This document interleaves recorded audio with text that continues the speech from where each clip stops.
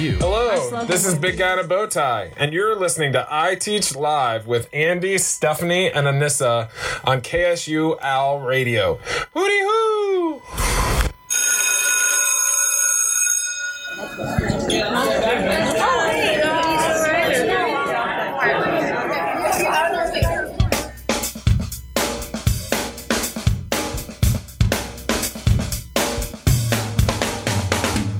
And good morning, and welcome to the radio show every morning, everybody. Andy Boyle joining you here live from the studios at KSU Owl Radio. Can we just admit right now that we are having a little bit of a Monday in here? We got some stuff going on. But we're getting better. We're getting better. We are getting better, and that's what counts. So, fantastic. Let me say welcome, everybody. Thanks for listening. Thanks for joining. I am joined in the studio this morning by my guests, as usual, Dr. Anissa Vega. Hello. And good morning. Mrs. Stephanie Stevens. Mrs. How appropriate. Nice. Well, I feel so old when you say we're mostly Mrs. professional. That's the professional Mostly side. We'll get to the mostly bit later. Good morning, everybody. We're so glad that you're joining us today, and we are really excited for this show. I feel like, third time's the charm. Let's hope. We've definitely got a really great lineup of stuff coming at you for the show today. So tune in, tweet a friend, share it on Facebook. Can you hear me? Can you hear me? Yeah, Is my mic we working? can. Yeah, Oh my goodness! Got a working mic. We're at a win streak. Yeah, and we've got some really great stuff coming up on the show today, including a great interview with Anthony Kim, who's a really great friend of iTeach. We've also got Gadget Time with David Lockhart, Big Guy in a Bow Tie, and we're also talking about learner voice today, which is something that I know a lot of teachers are thinking about, talking about, and so we're excited that you're here and you're tuning in. But don't forget to share the love and tag us and tag a friend, and be sure to join the conversation on hashtag iTeachLive on Twitter. We're going to be monitoring that the entire time. Absolutely, everybody. We are on Twitter. We're on Instagram. We're on Facebook. We're at KSU iTeach at all of those places. The hashtag iTeachLive. We're tracking, and the phone number for those of you adventurous enough to try to give us a call, 470 KSU Cool. That's 470 KSU COOL. I feel like I need Later would be a better time to call, because first we're waiting for Anthony Kim to call Right, in. don't phone Anthony out, should 'cause be we're calling gonna in think- shortly. Yeah. We've even In learned about how to 15 minutes. answer a call off air here recently. But have we practiced it? We did.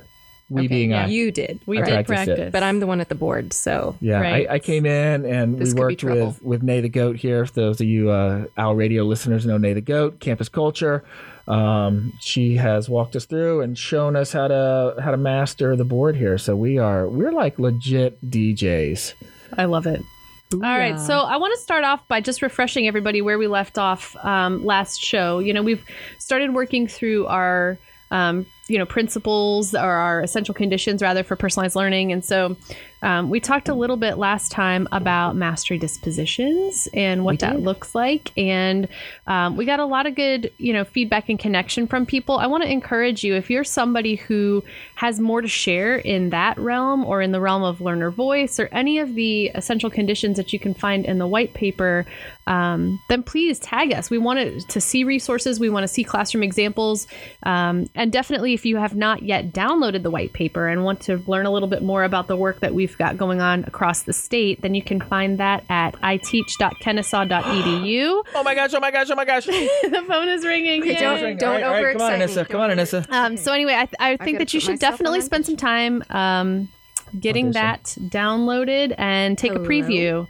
And as Anissa is going to be answering the phone. I think we're all answering the phone. Hello. Hello. Oh, we might all be on there. Hello. You've got iTeach Live. Who is this? Please don't say. Thank you for calling Domino's. What can I get you? Maybe it's phone one. Nope, it's not. Nate says. That was not it. We apologize. Please don't leave us. I know. Hang in there. Phone fail. So Can they hear us? Yeah, while we are waiting on the phones to figure out, I wanted to also share, we've got another word of the day for you guys today. And this is a great word for our show today. It's the word bumfuzzle. Everybody repeat with me. The word is bumfuzzle. B-U-M-F-U-Z-Z-L-E. Yes, it's a real word. This is not a Steph made-up word.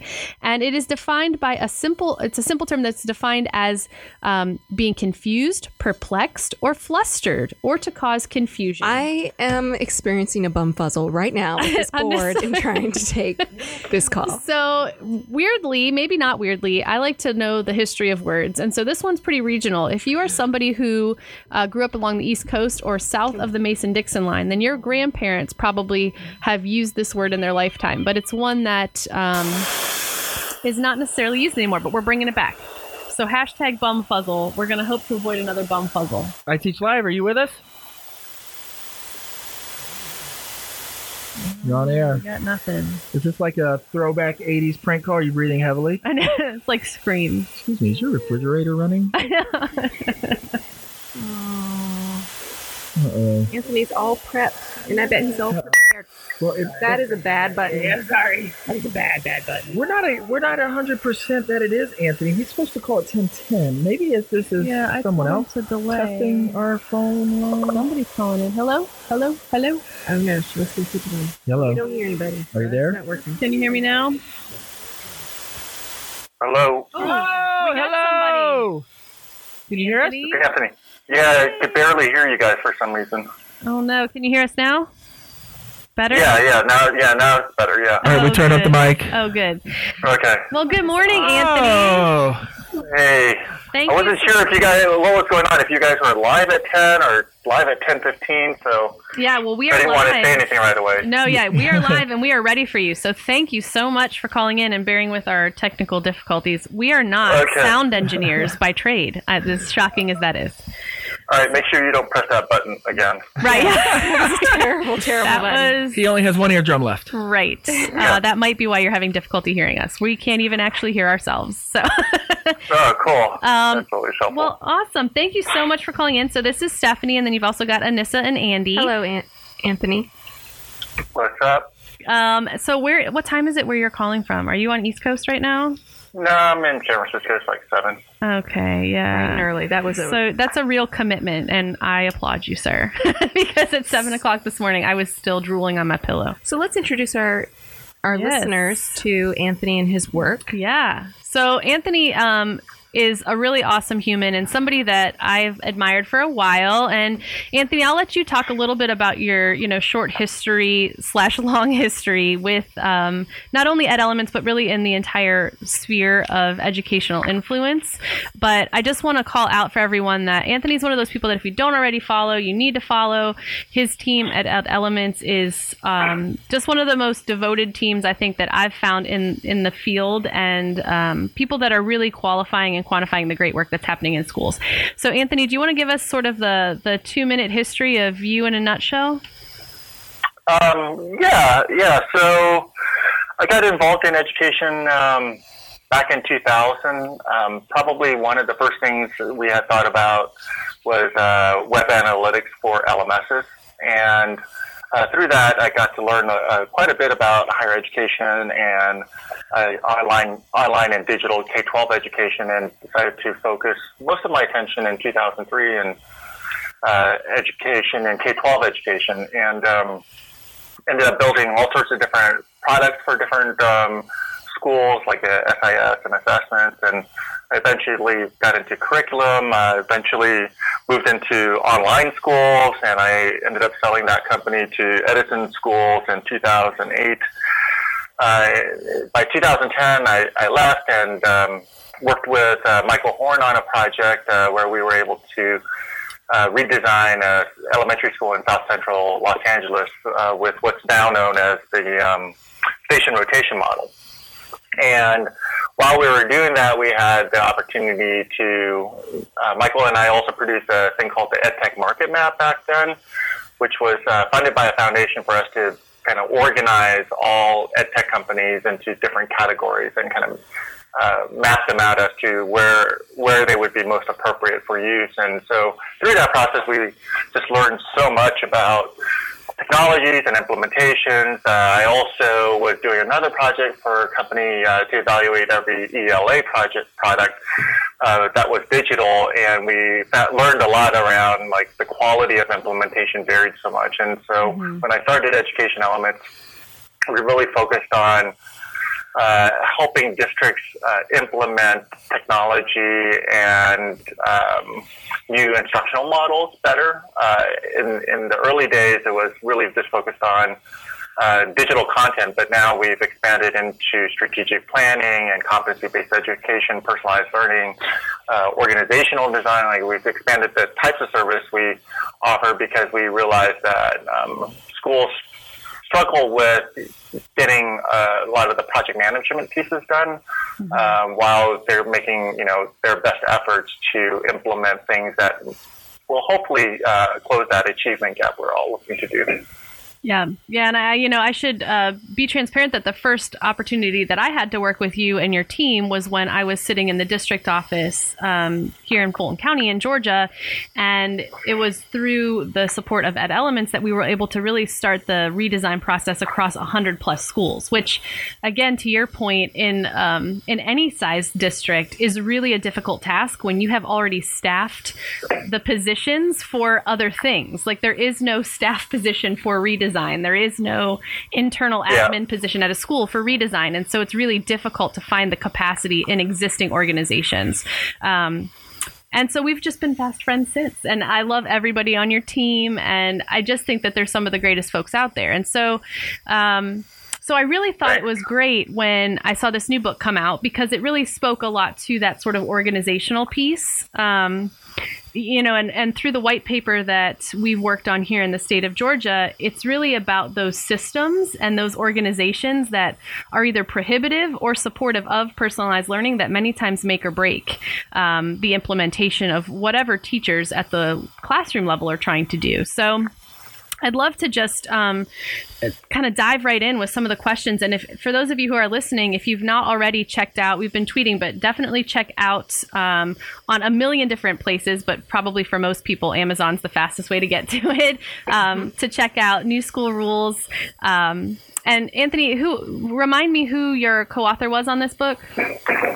Yeah, just to give you a little bit of background on her and why we decided to work together on this. Alexis Gonzalez-Black, she was a former TFA person, ended up working at Zappos. And when the CEO decided to make the shift towards more kind of self-organized management styles, she led that project. And then when she left Zappos, she started a consulting firm for a little bit before she went to work at IDEO as an org designer there, which is where she's at now. And so we met through that process, and with anything that, whether it has to do with the workshops we deliver at school districts or this book, one of the things I really believe in is I have to try some of this stuff on our own and on my own and learn from those experiences. So she helped us implement some of these practices that we write about in the book, even at our offices and at Elements. And we've tested some of these things out at some of the schools before we wrote the book. Yeah, I think that's so important. And as a leader of a team, I so appreciate that approach. I think it's really easy for us to just say, hey, this is a great idea.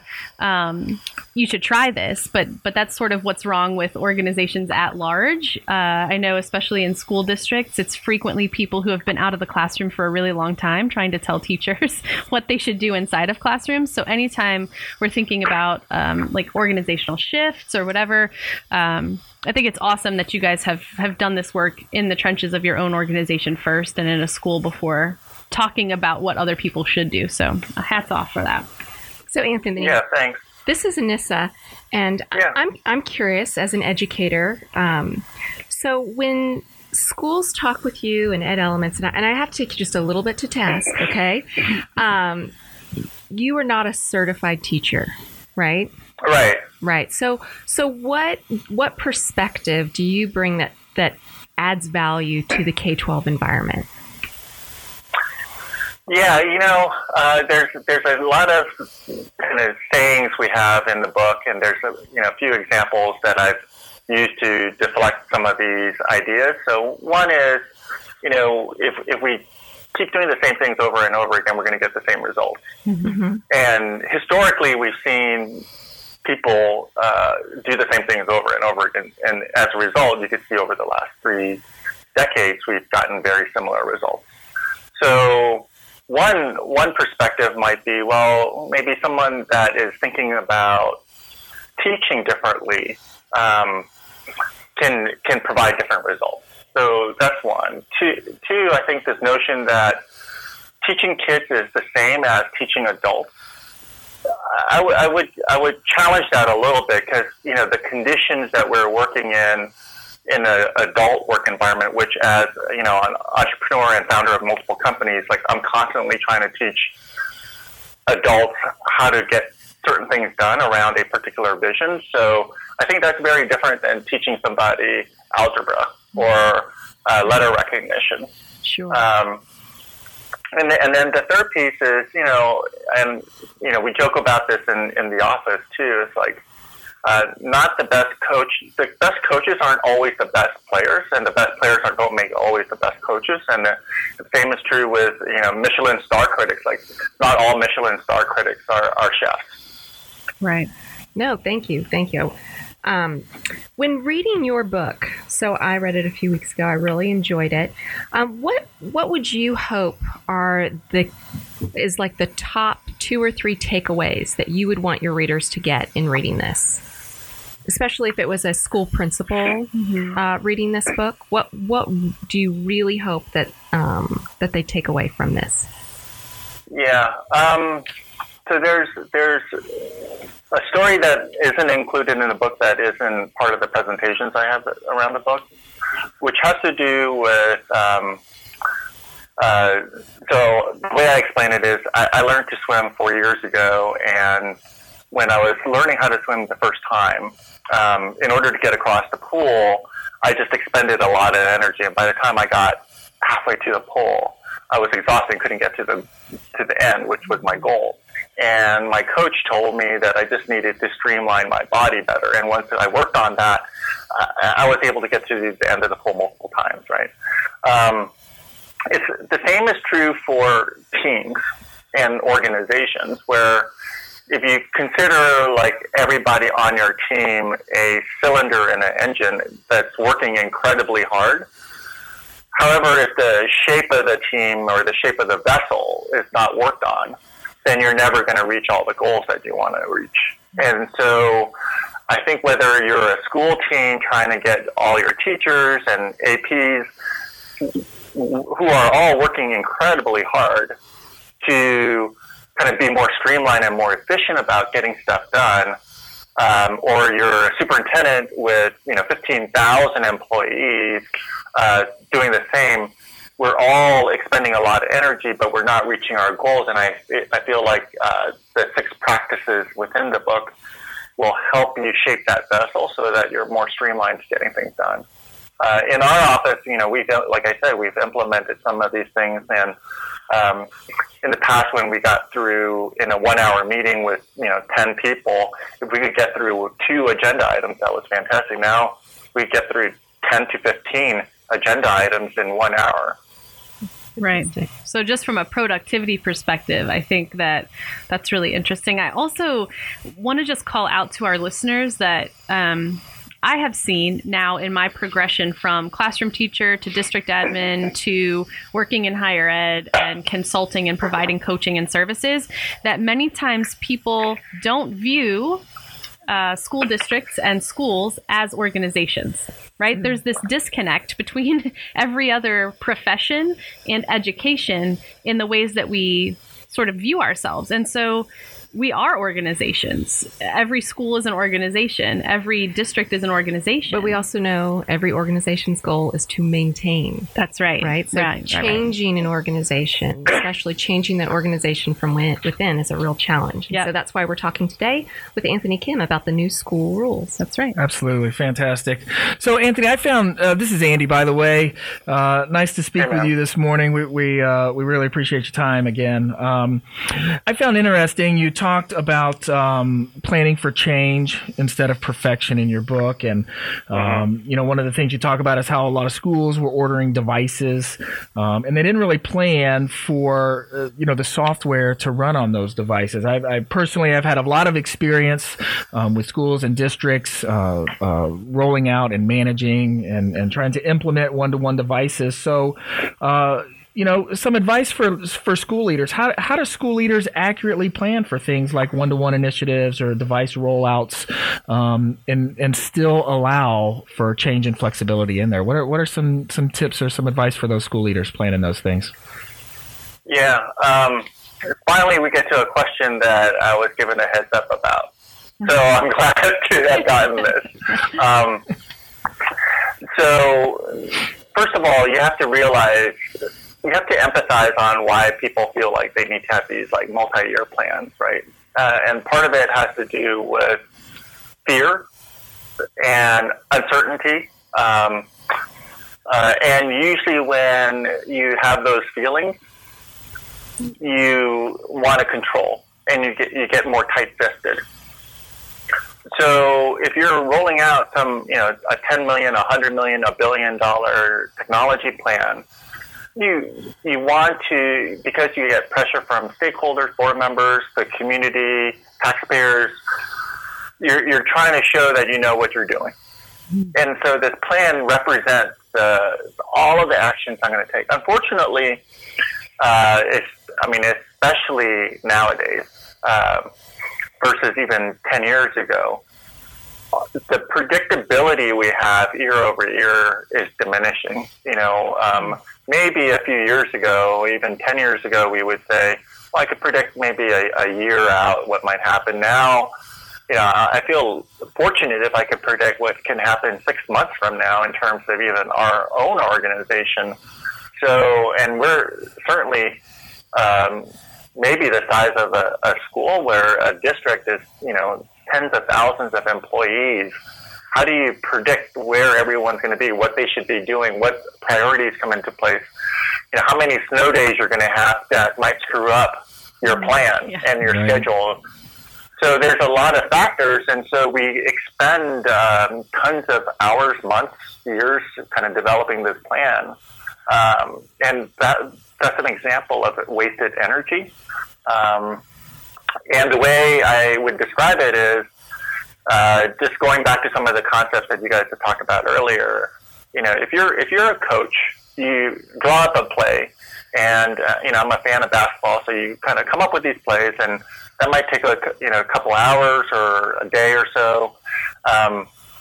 The team actually practices those plays over and over again for weeks until they get the play built into their muscle memory, where they don't have to think about the play. They know where their teammates are going to be.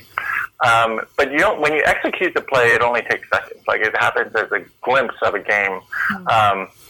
And so one of the things that I try to do when we thought about some of these practices is, once I came up with these plays, we practiced in our office first, and then we practiced with some of the districts that we work with.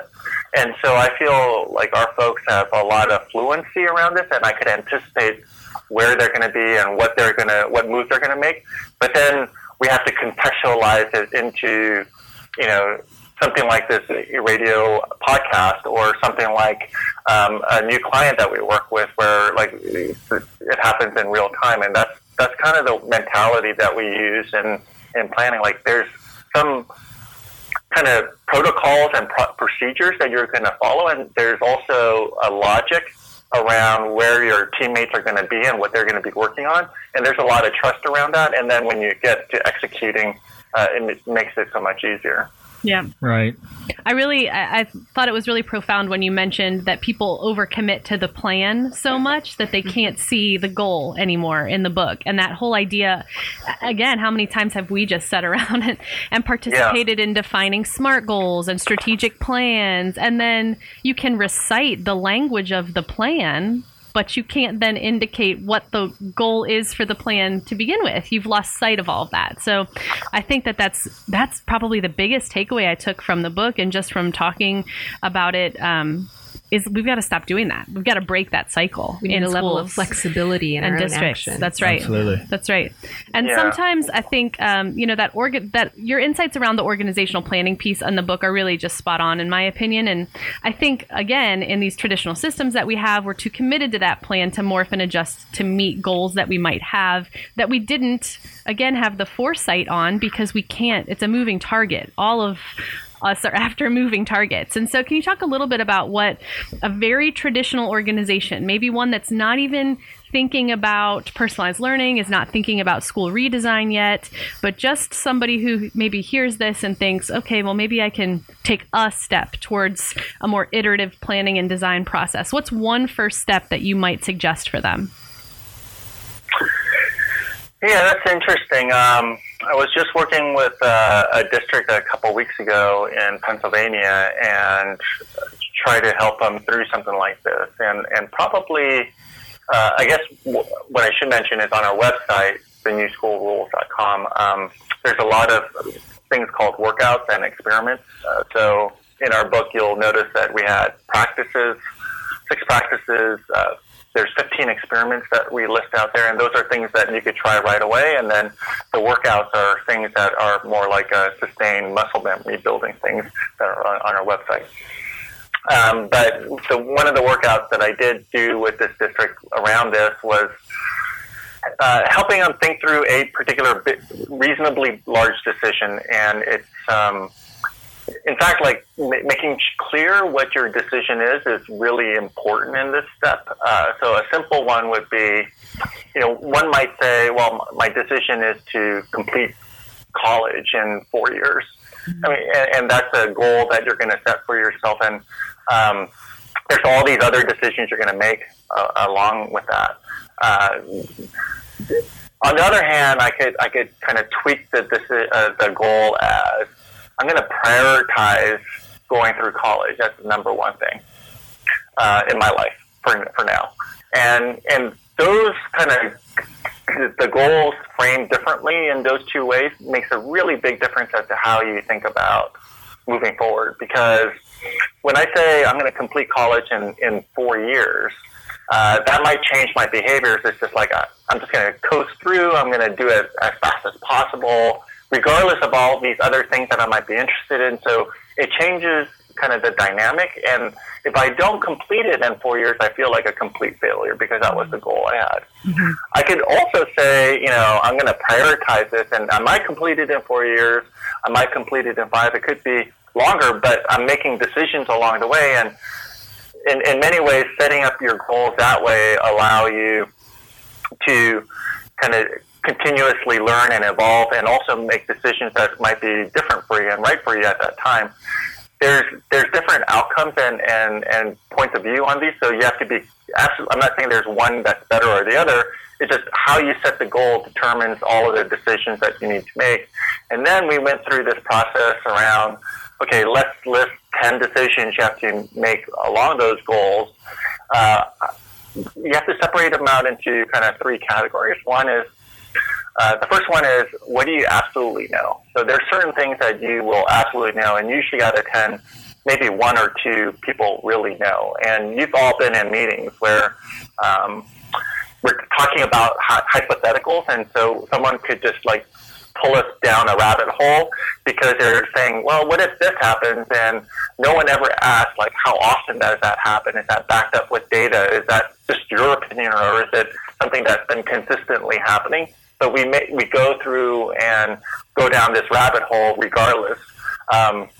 So being clear on what you know and what data you have and making decisions on those first is one step. The second category would be, we believe something like that will happen, and it consistently does. So in the case with the district in Pennsylvania, they said, well, we consistently get only 50% participation in our PDs. And so, okay, well, that's a fact. There's some history around it. There's some data. So it just becomes a little bit more known than someone saying, well, what happens if only 50% comes? And that's just one person's opinion. And then finally, the last things you could table are the things that aren't backed with any sort of data. And usually what we found, or what I found, is either you ask the person who raises that to go get more data on this so that we can actually make an informed decision, or if you leave it on the agenda long enough, it just goes away because it becomes irrelevant. Right. I think it's so funny. That's so foreign to many of the meetings that we sit in. Like, where's the data? You just sort of take people at face value, and I think it would totally change a lot of conversations and a lot of the direction. Absolutely, yeah. You're listening to iTeach Live on KSU Owl Radio with Andy, Stephanie, and Anissa, and we're talking with Anthony Kim, author of The New School Rules. Anthony, we have a question for you. Another one. You talk about building trust and allowing authority to spread in your new book. Can you offer us some strategies to move this idea forward in a building or a district that has a reluctant leader? Yeah. First of all, all of this stuff isn't these point solutions, right? It's a system of practice. And so there's a couple of things. One, you have to realize that habits are really hard to break. And so in order to break habits in people, you need certain things in place. One, there's kind of two things that I would say are most critical. One is you have to have a daily practice, something small enough where someone can try. So one thing that we do is for every meeting, there's what we call a check-in and check-out. And all that is no different than kids walking into your classroom and you saying hello to every kid and just getting a feel for where they're at. Same thing in meetings. We just usually walk in and we're all on our phones. We don't know why we're there. It's on our calendar. There's an agenda, and we just jump right into the meeting. And the same thing, we leave the meeting and go on to the next without having a conversation with people. And so the way you kind of implement some of this stuff is around building that trust and that relationship and just saying hello to everybody and giving an opportunity for everyone to check in at the beginning of a meeting. It doesn't have to be long. We're not asking for even a minute. We're just asking for 15 seconds each to say, I'm present. This is how I'm feeling right now. And it's incredible that when I start a meeting like that, it gives me so much data about how people might react to something. And it helps me understand, if I bring up something that might bother them, how they might react. I could anticipate a little bit how to present that information. And then at the checkout, it gives me a good sense of people that may have not spoken too much in the meeting if I need to follow up with them. So it's an incredible piece of data that as a kind of the meeting organizer you get in order to kind of move your agenda forward.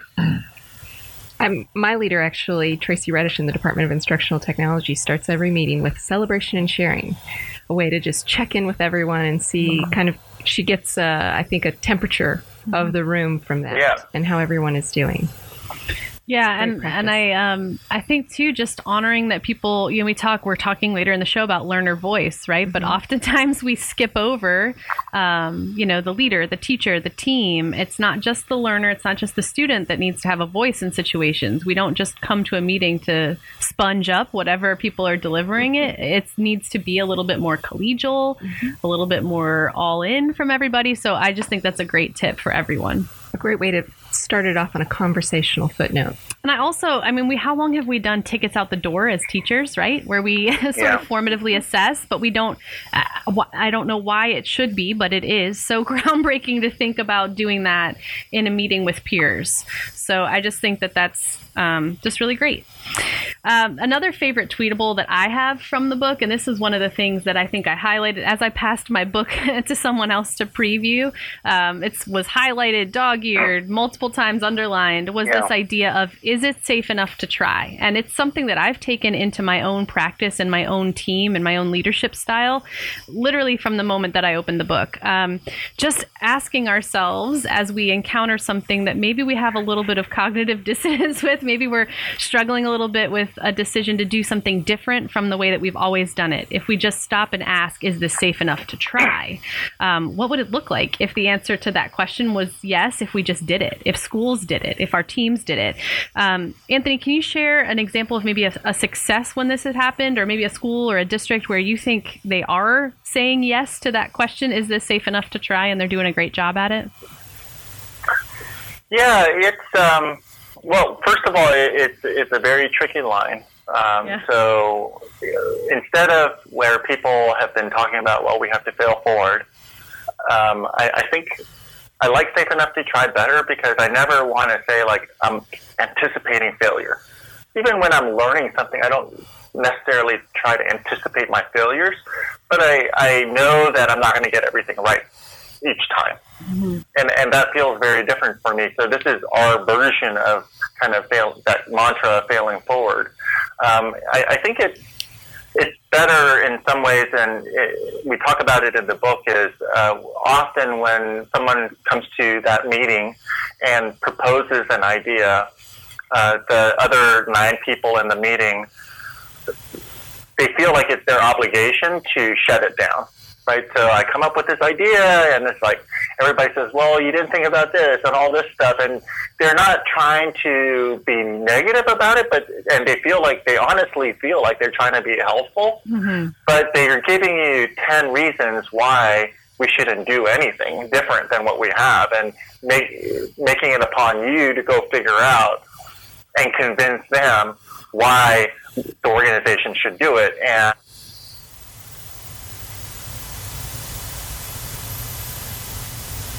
are you there? You got out. Do we still have you, Anthony? Did we lose him? His phone might. Uh-oh. You know, those cell networks in Frisco. Anthony, we lost you if you can hear us. Go back to the other room in your house. I think... Oh, there you are. The first thing is this shifts the behavior of the person proposing an idea to defending it to all of the traditional naysayers defending why we shouldn't move forward with it. Because when you say, well, isn't it safe enough to try, it's up to the person that's naysaying it to show with some evidence that it's not safe enough, that it'll do harm to the organization. And it turns out there's very few things that necessarily could harm an organization. And so an example of this might be really even like something like any district trying to adopt a chapter in this book. Some people might say, well, you know, well, it's not proven. Where's the research behind this? Where's yada, yada, yada, right? I mean, we hear all of that all the time. Absolutely. Give me an example of a similar district like ours with the exact same demographics and people. Yeah, exactly. Right. Okay, right? Give us the Stanford research on this. I mean, we hear all of those things, and in fact, like, those things don't matter. There's practices that you could just start trying to learn and experience the change on your own. And you're not learning by hearing other people's story in their context and then thinking like you're going to implement it just the way they did. Yeah, and right. that is such a crippling factor, I think, in so much of what I know your team at Ed Elements encounters, and certainly our team of iTeach coaches. You know, they want to see in their classroom with their students on a Friday after a field trip before a break the most successful implementation. And with them as the skill set and the leader, right, as the teacher. So it's really hard even for us as coaches, where we do go in and sit in that space with those kids in those environments, because it's us, not them. And so all of that struggle is a lot of really easy, let me throw my hands up and just say I can't, because it's not me and it's not my exact situation where I think, it's something certainly for my team that I'm encouraging people to just ask, is it safe enough to try? Are we going to, it's sort of like the medical profession. Are we going to do no harm? If we can agree that we're going to do no harm, can we move it forward? I just think it's such a powerful question. And, again, a lot of people cite Carol Dweck's work around growth mindset. And I don't think that this is in contention with that, but I think it's maybe a more mature version of that conversation rather than the idea of let's just fail a bunch of times, because nobody likes that feeling, right? Nobody wants that has fiscal consequences. Yeah, implications. Sure. Yeah. Absolutely. So, Anthony, this is Andy again. Hey, and as we start to wrap up on time here, I want to leave our listeners maybe with one final question. And we know that there's a lot of schools that are doing a lot of good out there, and that there are things that are working. Can you share with our listeners some of the good things that you or your team come across that schools are doing? And if there's somebody out there listening who's looking for like a first step, what are some easy first steps that you've seen that your team has seen that work or that have worked? Yeah, so I think there's an organizational system in the book around what I call atoms and molecules. So atoms are things that you could do on your own without requiring other people to be engaged. So a simple thing is like I could start every meeting with a check-in now. Like everyone doesn't need to approve that, right, and be on the same page. I just run my meetings that way. But if I want to change the way roles are set up, right, which we talk about in the book, there needs to be a broader agreement, and so that's where kind of the notion of molecules come in. So in some of the districts that we're working with, they are starting to test out this idea that not all projects are given to the person with the title in their job description, right? So there is some value in starting off new projects, restarting each project with a new team, just like the way I describe it is like a Hollywood model of building teams. If you think about some of the biggest movies out there that are hundreds of millions of dollars, they form teams right away, and then they execute on the movie, and then they go away, and a new team gets started for the next movie. And it's never always the same people that are on these teams. And if you think about how incredible that is for the amount of complexity, whether getting a producer, casting directors, stagehands, lighting directors, scenery people, there's so many different moving parts to a movie, yet they're able to come together, execute really well, and then go away and then come back to another project. And I imagine that kind of the future of organizations looks something like that, where people can come together for projects regardless of what their kind of job titles are, get stuff done, and then move on to the next project. And it's not things just getting piled on top of you because you hold a particular title. Yeah, it seems to make so much sense, doesn't it? As people have different expertise as well, as you pull in different people with different experiences and different expertise to execute different projects. I mean, that to me makes a lot of sense. That's like employee voice versus student voice, right? Yeah, absolutely. And the other thing you have to remember is not everybody has this equal amount of time every day. Right, and so sometimes someone might have free time to work on something, and also willingness, and we assume that just because you have a particular title that you deserve that kind of territory. And that's kind of like the feudal system, right? Just because I own this land, I own every decision in there. Yeah. Right. And that's something that I think plagues a lot of organizations inside and outside of education, where your title defines your, people say all the time, well, I'm going to stay in my lane. Well, why do you have a lane? Why are we not just all on the same? Right. That's not in my job description. Right. Yeah. And people, make jokes all the time about other duties and responsibilities as assigned, right? Well, certainly for iTeach, we just don't have time for that, right? There's too much work to do, and there's too great an influence of the collective of all of the people's experience that we have on the team. And I know the same is true for Ed Elements. When someone needs something accomplished, it is by no means one person's responsibility to do so. And I'm looking across the booth here at Andy, who's sort of the, and David Lockhart's in the studio also, are two people that we have on the team that we call the jack of all trades. And sort of, they're just like a living embodiment of a toolbox for when we have weird requests roll in or when we have projects come up, because their time is not dependent, as most of my team is, being one-on-one in the school. And so I think there's just some really interesting implications about not just the title that people hold, but also their time. Right. We talk a lot about that with teachers and how much time they have and how much they want more time to be able to do and explore other things that they might be passionate about or great at. So again, I think that's something that it just seems, again, like such a light bulb moment. Why haven't we been doing this? So that's the question I want to leave you with, Anthony. If you could kind of charge everyone to action. It seems crazy that it's taking, the new school rules and this book and this conversation to spurn change in some of these organizations, and not change for change's sake, but to be better agile and more improved and more effective organizations. What's sort of the call to arms that you would issue to people who are exploring or wondering why they should plug into the book, why they should plug into this work? Yeah, I think the quote that sticks out for me in the book is the Tom Northrup quote, which is, every organization is perfectly designed to get the results they're currently getting. And if you want different results, you have to do things differently.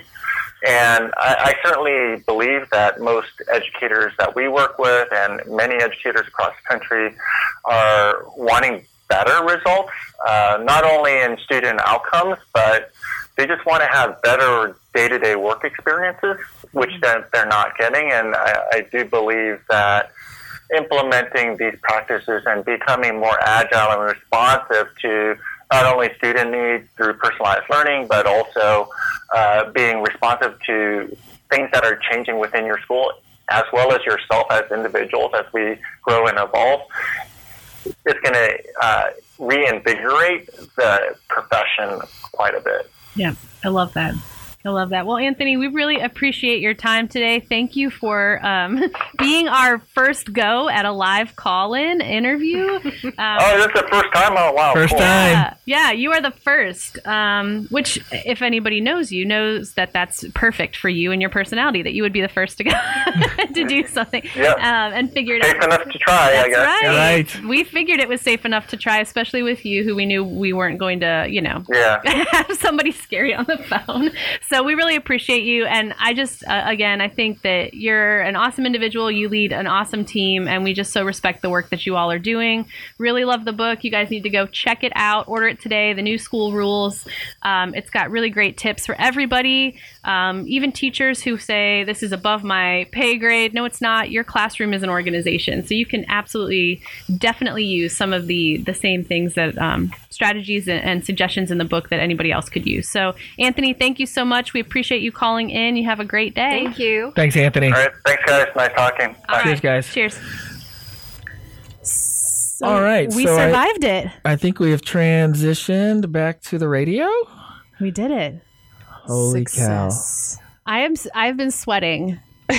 I have a river runs through it down my back, like between my shoulder blades. I feel like I have a stream of sweat. Well, I'm anticipating TMI? a phone call from Star 94 any minute. They're going to be recruiting a new morning team. We're booked, Star 94. Oh my gosh. We're not looking. Listen, We are not. it was safe enough to try, and we did it, and we survived it. And honestly, I think that was a really informative and important conversation to have. And I think anytime we find, I'm hoping that what this radio show can do and the podcast can do is that when we find people to plug in with, or ideas or books or any strategies or tools that will help people accomplish the goals that they're after, then we've got to be the ones to bring that to them. Absolutely. Right? Like that's our role as a conduit here. That's the mission. Right. Provide those opportunities for people to hear more, learn more, and be able to do more. Absolutely. So, pushing personalized learning forward. That's Fantastic. Right. That's right. Excellent. Okay, so real quick, we are going to transition to the next segment, and we're going to be talking about SAMR for a few minutes in a new segment called Focusing on Frameworks. But before we do, we're going to listen to a quick word from our friends at Bird Brain Technologies. You're listening to iTeach Live with Andy, Stephanie, and Anissa. We'll be right back. Robots in English class? With the Hummingbird Robotics Kit and Finch Robot, you can experience true interdisciplinary learning with robotics and coding in any content area. Our Finch robot is a tool to teach computer programming from kindergarten to college. And our Hummingbird robotics kit is the guts of the robot that you can embed into any sorts of arts and crafts project. You do the programming to bring them to life. Interested in diving deeper with these robots? Then join us in Pittsburgh, Pennsylvania from July 23rd through the 25th at the Catalyzed Learning Summer Institute. Design, build, and program robots in hands-on workshops, guided by our experienced K-12 educators, and develop a curriculum integration plan for your 2018-2019 school year. Register today at birdbraintechnologies.com. And welcome back to the show. You're listening to iTeach Live with Andy, Stephanie, and Anissa. And for our next bit this morning, we're going to do a new segment that we're calling Focusing on Frameworks. And it's something that I've been out playing around with. I've been collecting videos for a partner system and helping work with teachers on technology integration. And so we want to talk today a little bit about the framework SAMR. I'm going to assume that SAMR. Yeah, SAMR. So if you Google it, SAMR sometimes. Which is different than ASMR, which is that really creepy stuff when people talk really light into the microphone. I actually like those videos. I do too. This is not that, but you should definitely Google that sometime and just get your ASMR. Right, yes. ASMR. No, this is SAMR. Right. Tell me about your sweaty. Okay, stop it. Mostly professional, Andy. Mostly I had that. Okay, so all right. yeah. So SAMR, yeah. And here's the cool thing, and I want to just call this out too. We're not starting with SAMR because we think it's the best one out there. There's no preferential treatment here. We're starting with SAMR because for whatever reason, here in the last 6 months or so, this is the framework for technology integration that many people in schools and districts that we are supporting are talking about. And so we will spend time on other frameworks moving forward, but we're just going to start here. So please, again, don't forget that you can tweet us, join the conversation using the hashtag iTeachLive. You can also call in. We now know how to do that. Mostly. Yes. So call us at, is it 478? 470 KSU Cool. Yeah. And I guess we kind of know how to work the phones. Yeah, now. It's not a total bumfuzzle.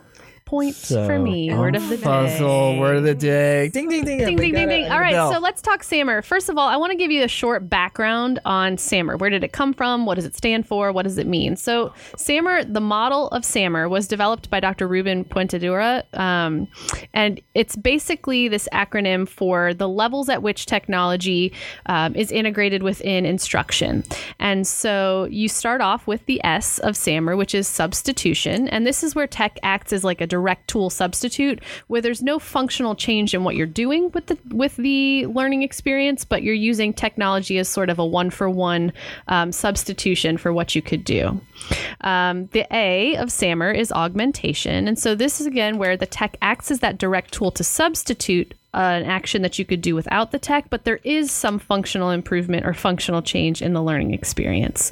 Then M of SAMR is modification, and this is where the technology is actually enabling significant task redesign. So it's something that you could not do without the technology as a component of that learning experience. And then sort of the pie in the sky, the highest level of tech integration, as this model calls it, would be redefinition, the R, which is where tech allows for the creation of new tasks that were previously inconceivable. This is high level integration, but it's also really higher order pedagogy. It's something where all of this perfect storm is created to create an opportunity and a learning experience for students that would otherwise be unimaginable with the current level of non-tech or low tech that you've got. So that's the SAMR. I want to also just start off by saying that I think whenever we talk about frameworks, people think, oh, I should be at transformation. I should be at redefinition all the time. I should be at the highest level of tech integration to be, quote, effective or good at tech integration. And let me just tell you, there is no part of any of these models that should be vilified. There's nothing innately... There's a time and place for every piece. And there's nothing innately more valuable about being at redefinition than there is about substitution if the alignment to curriculum, the alignment to expected outcome is high. I also just want to say that personalized learning does not co-require redefinition all the time. There are a lot of things about personalized learning that are no tech, low tech, some tech, high tech, redefinition of tech. So I just want to sort of demystify the idea of a model. The models are there to help us in reflective practice and growth, and to understand that there's a continuum. But really, I just want to talk a little bit about this specific model and maybe some good that we can see at each of these levels. What's something that we don't need to vilify? Well, so typically when I've seen this model in use, it's typically when a school is trying to decide if a technology that they've purchased is being adopted and it's bringing some sort of value back to the school. Okay, I like that. Absolutely. Yeah. And I can't say enough, Stephanie. I spent the last couple of weeks, again, down in a district south of Atlanta, capturing videos for the county so that they can use those videos to go back and help train teachers, and so that they can recognize different levels of technology integration. And let me just say that lesson design is so important. I witnessed a lot of what is in the enhancement stages of SAMR, the substitution and augmentation, the lower levels of integration. I witnessed lots of lessons that were beautifully designed so that students were moving about. The components of the lessons were personalized to the students in the classroom. And even though there wasn't a ton of technology integration in the lesson was personalized, and the students were engaged, and they were learning, and they were excited about what they were doing. And I can't stress enough that design, I think, wholly outweighs a simple check mark as to whether or not you're integrating a piece of technology at a certain level on a framework. But yeah, and I do think, to Anissa's point too, though, there's got to be, and we talked to Anthony about this, there's a ton of dollar associated with the technology adoptions and deployments in schools and districts. And so they do need to have that proof of ROI, that return on investment. And so it's a good way to just analyze what the tech is doing. Absolutely. Just like any other tool, you hire it to do a job, right? And that's different from some of the other frameworks like Lodi. That's right. Or TPAC, where it is more pedagogical. Well, you're talking about how the teacher is planning and incorporating tools. That's and right. You're often evaluating the teacher, him or herself, right? Whereas this is really about evaluating a particular tool. I love that, and sort of separating the educator from the tool itself and what it can allow for. Sure. So if your district has purchased an LMS, a learning management system, and they've put that into play, and teachers are mostly just using that as a new grade book. That's right. That would be a substitution. That's right. Right? But there are ways that you could potentially use an LMS to be very redefining of Absolutely. what you could potentially do. And Absolutely. so, again, I think it's part of that reflective process of here's where we are right now with the technology tool. Here's what it's currently doing, right? Here's the capability that exists. So how do we move along that continuum? Right. I think it's important with SAMR too, because SAMR always left an open door for me, because it doesn't necessarily in its definition define who's doing the work. So are we talking about how the teachers are using the technology, or how the students are using technology? And I think a lot of teachers get scared when they think about using technology, but it's easy for me to put a lot of the onus on the students. But I don't think that this model actually dives into that. The role. I agree. Yeah, that's why I say it leaves that door open for me. So is it what the teacher's doing, or is it what the students are doing? I think there are two different angles to look at SAMR. Is it neither of those, and just, like Anissa saying, just the tech? Right. And so then at that point, it's just like collecting any other user data, right? Of any adaptive software that you have as a district or whatever else. And so, yeah, that's SAMR in a nutshell. And, a couple of people just tweeting, about Anthony, or not Anthony. Now I've got my A's mixed up like you did. And then Andy coming out to schools. And I just think that whatever you're doing in your district in regards to technology or redefinition of learning, personalized learning, blended learning, you don't have to marry to one model. I think that's another thing that people get a little tripped up on. They think that they've got to just associate with either SAMR or Lodi or TPAC or something. Use them all. They all, to me, have a different role to play. They shine a light on a different aspect of the innovation that's taking place. That's right. And well, if we learn anything from Anthony, maybe depending on the project, Yep. Which framework do we need? We can pull some in for some projects and put them away for others. So we can, defining the goal and how we measure success can certainly help us pick which framework will help us define success.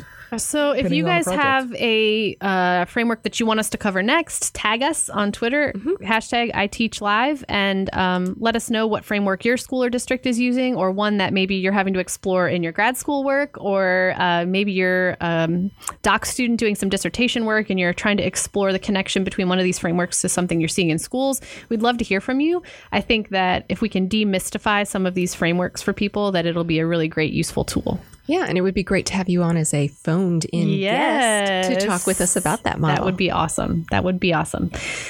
All right, so we are going to move into what is really another chunk of meat and potatoes on our radio show, which is this talk about essential conditions. And so, as I said earlier in the show, last time we talked essential conditions, we spoke about mastery dispositions. This week, or this month, I guess, we're going to be talking about learner voice. And how timely is that, given the marches that took place over this past weekend? Absolutely. It's as if we planned it. It's really as if we knew this was happening. Y'all are making us look like we're geniuses. We're how dare you say? Right? How dare you say we're not? So if you, again, have found the white paper, or if you're looking to find the collection of all of these essential conditions and sort of follow along with us as we deep dive into one at a time, you can find that at iteach.kennesaw.edu. The white paper is linked right there. You can also find it at bagwell.kennesaw.edu, and there is a /personalized learning page that all lives on. There's also a great video where you get to see Anissa and I. Maybe you decide we have faces for radio, and that would be rude and a comment that you should keep to yourself. However, we wouldn't blame you for saying that either. But we've got some really great video content there that helps to just break apart whatever. It helps to break apart the white paper for you too. So again, we're going to deep dive here into learner voice. And as we start, I think it's important for us to just read out what we sort of define as learner voice in the white paper. Yeah, so all the listeners know exactly what it is we're talking about. That's right. So as we define it, in personalized learning, learner voice is integral in planning the path and pace of competency mastery. Learners are not only encouraged, but required to voice their needs, preferences, and interests to plan and drive their education. Explicit training of learners to use their voice in the co-planning and conferencing process may be necessary. So Stephanie, does that mean that this is not just students stand up in front of the classroom and give a report with their voice? Right. No, this is not an audio lingual standard. This is really about voice as it pertains to value and student agency. And I've found some supporting research out of the UK. That there's a Future Lab, National Foundation for Educational Research.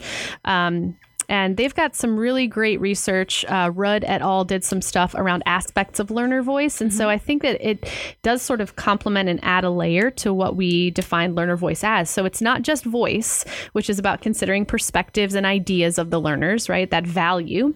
But it's also about democracy, learner democracy, and embodying the notion that the experience of learning should be one where all voices are equally important, which is something that I think we are really far away from in our educational system in this country. Learner advocacy is also a part of that. And that means offering the appropriate activities that help learners say what they want, obtain their rights, represent their interests. I think we're seeing that in the news right now. And learner autonomy, which is where it requires the learner's full involvement as a co-planner and a co-author of that learning experience. So there are multiple facets of learner voice, but all of them hinge on this idea of value. We've got to be able to qualify that they're of value before any of these other levels are unlocked, so to speak. Absolutely. I think it's important to note, too, I'm going to interrupt real quick, that intertwined in all this is executive function. I know that I don't want to go into executive function at all, but we're saving that for when we actually have listeners. Right. I think that's one of the big things that separates kind of the vision that you guys have put together with a lot of the models that are out there right now, that missing link, in that for students to be able to have that autonomy, they've got to have those executive function skills. that go along with that. So that's right. I just had to throw that in real quick. So I've seen some discussion about learner voice that takes it from the classroom level to the school level. So students engaging in decision making associated with the school. Maybe that was the cafeteria and lunch planning, or students participated in the student government organization expanded their services and efforts to the community members in the school and outside. That students aren't only affecting the curriculum and what they're learning in terms of formalized path and pace, but also that hidden curriculum, those other pieces of their schooling experience and how their voice is heard in those places. Yep, exactly. And I think that's really important to dive a little bit deeper into. I think that we assume sometimes that learner voice is isolated to the academic voice, the one that would be focused on content standards, path and pace, but really it's about all the business of a school, right? Organizationally, what's the master schedule look like? Do you allow for input from your learners in your building when you build that master schedule, or do you just do what you've always done? Meal times, extracurriculars, are they really extra? All of those things. I heard one principal, well, I didn't hear, but I read online. And this is an example that may not work for every school, but where there was a student panel who would actually hear potential employees. Potential teachers who were in the school interviewing, they would also get to talk with a student panel. Wow. That's very interesting. So, and on this note, real quick, I shared with our team a video, a YouTube video I found this week on a school called Tallgrass Sudbury School. You guys can Google that and look at it. And they actually are doing this right now. The students are involved in every decision-making process at the school, everything from curriculum to the lunch menu. So there's a quick little video. You can learn more about it from that school if it's something that... Well, and isn't it interesting, too? We think about this whole idea of learner voice, and we have all these school governance councils. There's so much local school autonomy now in many of the bigger districts. They've pushed that back. We've got parents and community members sitting on a team of people who are ratifying and rationalizing decisions made at the school, yet students are not still a part of that. The structure is there. The mechanism is there. Why is it that we don't then pull in all stakeholders? Why do we leave out the learner? I think it's just kind of weird. In the school's defense, it's been, hours in the classroom working on the curriculum. And so sometimes we have to maybe change our perspective that there is value in learning. It's not that we didn't value the student voice, but we didn't value the experience as a learning experience. That's right. That's a really good point, because I do think you have to have that mastery mindset around what learner voice could be to qualify their experiences and contributions as a part of the learning, that they can provide evidence of mastery of multiple content standards and concepts through these experiences that we would give them to authorize their voice. I just think about how many social studies standards or language arts standards they would meet by sitting into a school governance meeting and being able to then debrief their peers and come back to the class and talk about what they participated in. And debate their position. That's right. How they want to persuade their audience. Yeah. Absolutely. Really Absolutely. good stuff. So one thing I'm curious about, let's kind of talk about what does learner voice look like now in a traditional classroom versus... So I have seen it already in classrooms, especially those classrooms that are implementing project-based learning.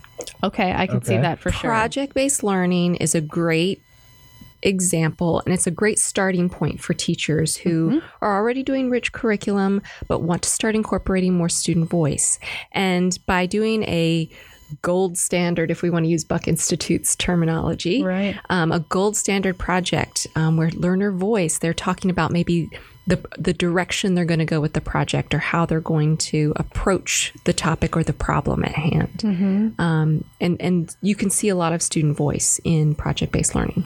I think, and again, this is a version of PBL sometimes and sometimes not, but I think when we're talking about maker-based education, this is exactly where you would find the same thing, where you're talking through a design process and iterative mastery, where kids are picking an idea, formulating a prototype, failing at it, building it again, and not maybe just a physical prototype, but something even in a piece of writing. I think that we're starting to see all the preconditions and the things that are really supportive of learner voice start to crop up more and more in schools. I just think that this is something that requires and really deserves so much intentionality. And right now, I think still we're seeing it by accident, by chance. Yeah. And in isolated instructional instances, rather than as a culture in the classroom or a culture in the school. So true.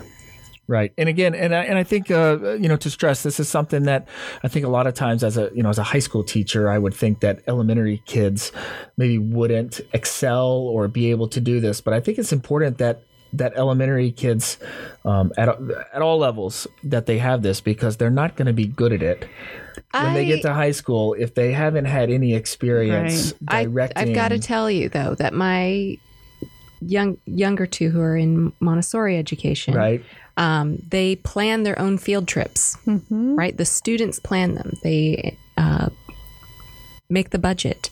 They decide where they're going. They arrange rides. They contact parents to be the rides. Like they coordinate the whole thing. And there's no reason why that can't happen in No, I agree. I'm saying it has to happen Yeah, in order for them. By the time they get to me in the 9th grade, they've got to have if they've experience not done in it that. before. It's hard to hold them accountable for something we haven't scaffolded for them, which is the same thing we say for executive function, right?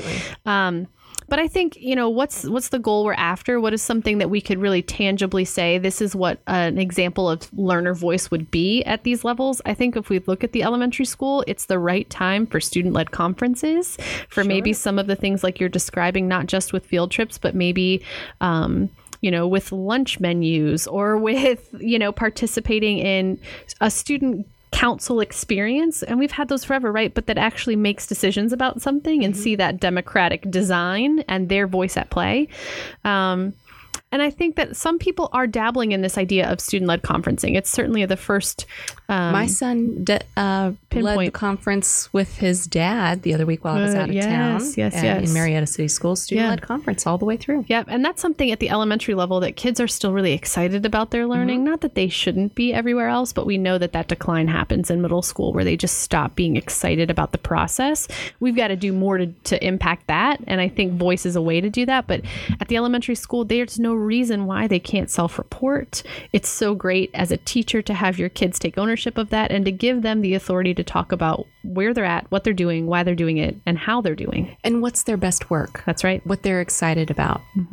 At the middle school, I think there is this sort of gradual release away from student-led conferencing as the only way to do it, and then moving into that co-planning. So rather than just reporting on what has happened, to be a participant in what could and should happen as part of the learning progression. That's a great way to capture learner voice through that co-planning process. I think that also is evident or should be evident at the high school, where they're going to co-plan within each content area, but also at the high school level, learner voice can show up in a lot of different ways, like dual enrollment options, open classes, open blocks of time where students can self-navigate through what they might need to experience or to capture.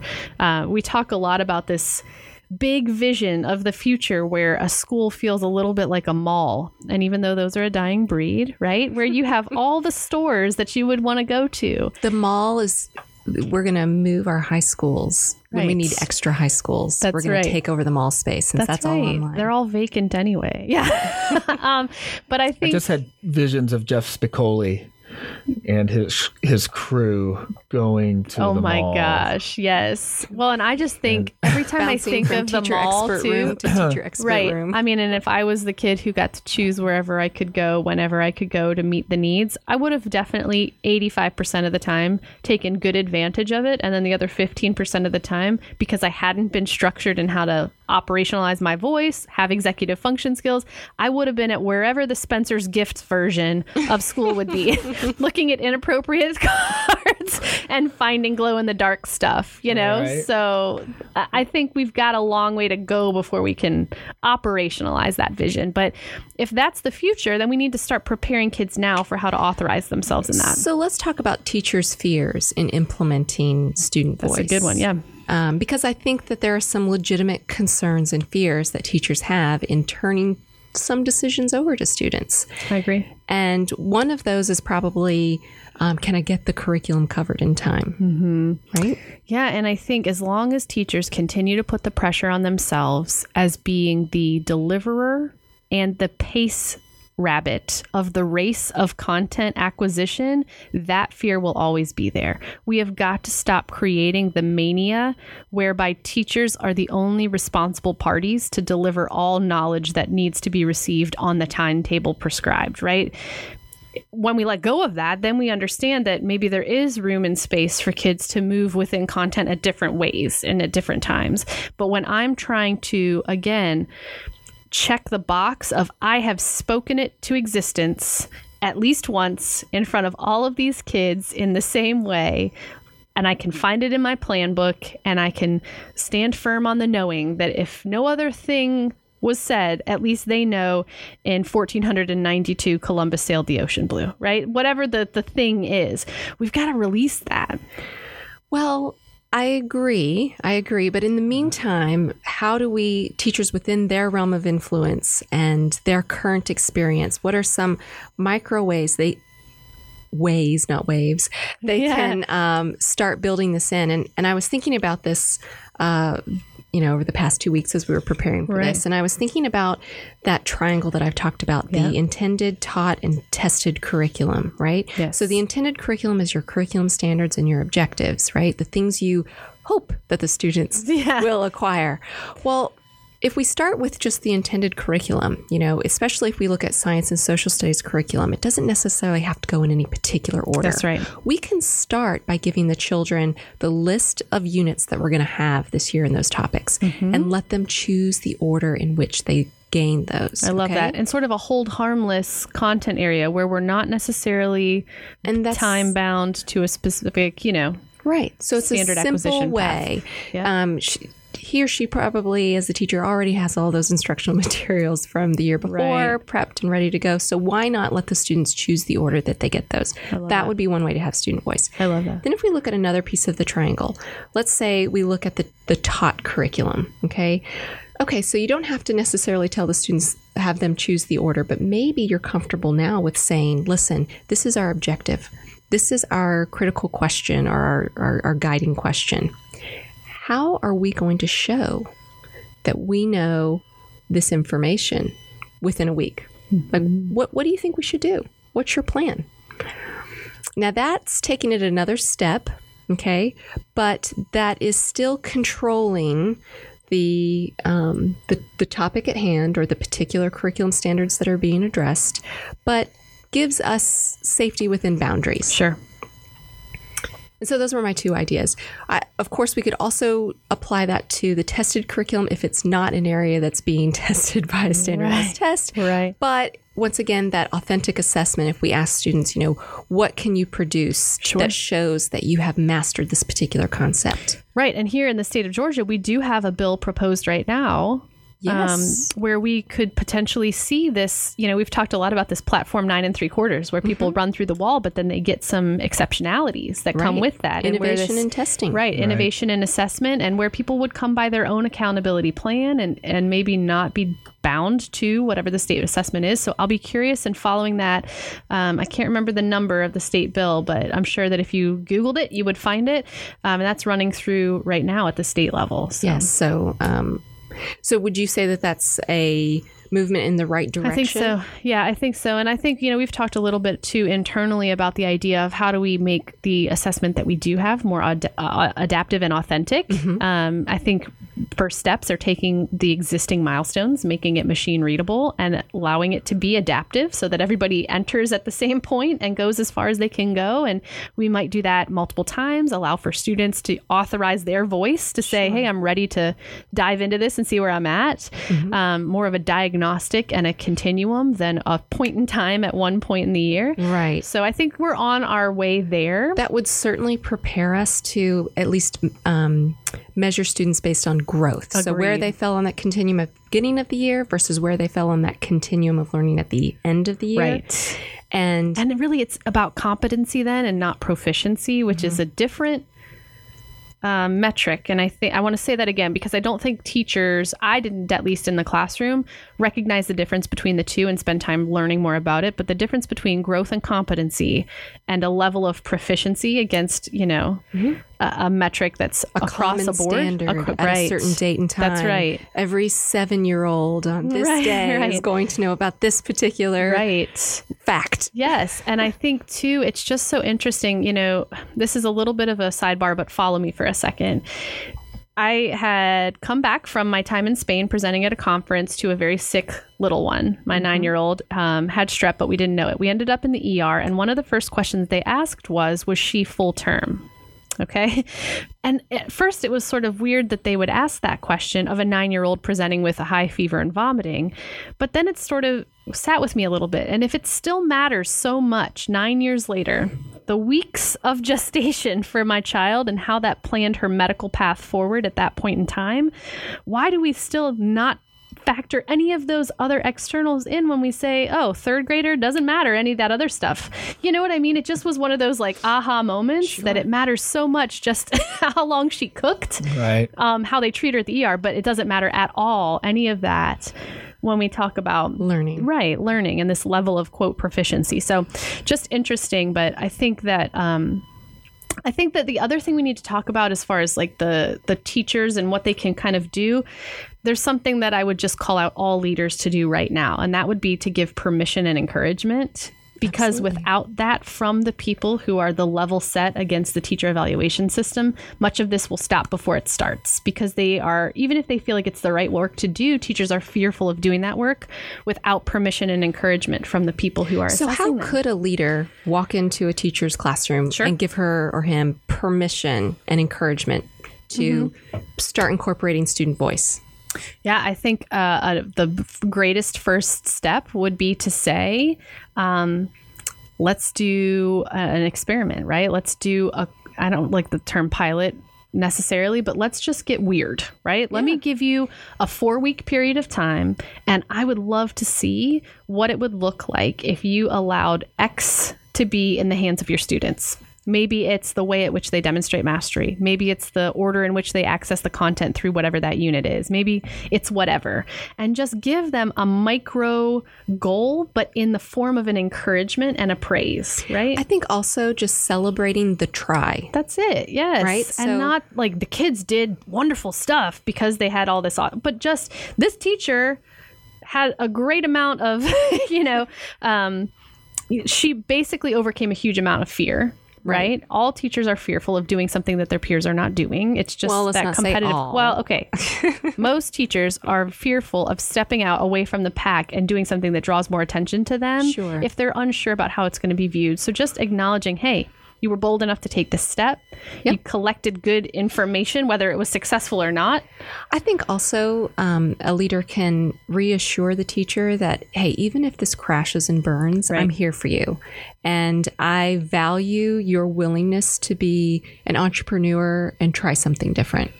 So I would just like to say it is tough to get a word in with you two in these discussions. Y'all are, because we're so passionate. They are. I wish y'all could see them. They are staring at each other. They are having this in-depth conversation, and little do they know, Andy is here as well. Andy, but that's all right. I'll butt in. You're the wind beneath our wings. Don't. I just wanted to remind everybody you're listening to KSU to iTeach Live here on KSU Al Radio with Andy, Stephanie, and Anissa, and we are taking a deep dive right now at the personalized learning essential condition of learner voice. Well, and Andy, I will challenge you to interject because you've spoken a lot about this as it pertains to your own kids. I know, I do. It's hard when it's your own kids at hand, and you've been asking their principals to listen. So that's. Well, so what, as a parent, if you knew that the teacher in your son's classroom was going to just get weird for a month, right? Yes. And it's possible that his standardized test score might be a little bit lower than it otherwise would be. Right. What's your response to that? So my response is that I'm all right with a lower standardized test score. That doesn't bother me. But B, I think what I say to teachers often when I talk about learner voice and letting kids have more say in what they're doing in the classroom is that I think you'll be amazed at what they can do. Mm-hmm. I think so many times we don't give our learners credit, just like people didn't give these Parkland students credit for what they could do. And, there were hundreds of thousands of people this weekend in Washington, D.C. And across the nation. Yeah, across the nation participating in this, in this student-led, speaking out, if you will. Right, protest. I don't know if I want to use the word protest. Okay. Maybe whatever you want to call it, demonstration, whatever. But I think that's what I try to the point that I try to emphasize to teachers the most is I don't think we give our students enough credit for A, what they're interested in, and B, what they can do when they are interested in a topic. Mm-hmm. And that's what I talk to my son's teachers about a lot is if we let them choose, I think you'll be amazed at what you're going to get. And it's, I just had a very interesting email exchange with my son's, with an 8th grade teacher. And my oldest son he's not big into reading. And at his school, they've separated reading and language arts so that every student has both reading and language arts. And it's just not his forte. He's a 13-year-old boy. He likes to play soccer. And he's not a great sitting still reader. And I got an email back about, oh my gosh, your son gave these great in-depth written responses about a reading. And, he did it at home online. When he's in class, a lot of times he gives me these short one sentence, short phrase kind of responses. Like, I need you to encourage him to do more, at the end of the year, especially on milestones and blah, blah, blah, blah, blah. So, his mother and I talked to him and we said, AB, what gives? What was the difference? And you know what the difference was? He enjoyed the reading. Mm-hmm. And it's like, that's the difference. When he, I guess in full disclosure, he didn't choose this particular reading. This is not an example of voice, but it was something he enjoyed. And I think if we gave them the opportunity, of course, to read what he wanted to read, I think he would give back in depth. And he asked his mom to put things away one day and asked her to read the story so that they could have a discussion about the story. And that, to me, for a kid who's been struggling, I have to stay on him about reading, all it took was something that he enjoyed. Right? He's engaged, and now all of a sudden he wants his mom to stop what she's doing so that they can have a conversation about this story that he really enjoyed. And he gave great feedback to the teacher. It wasn't Beowulf, was it? It was not Beowulf. Yeah. It was not Beowulf. I don't know. You had to ask me what it was. I don't know. Plato's allegory. It was Plato's allegory.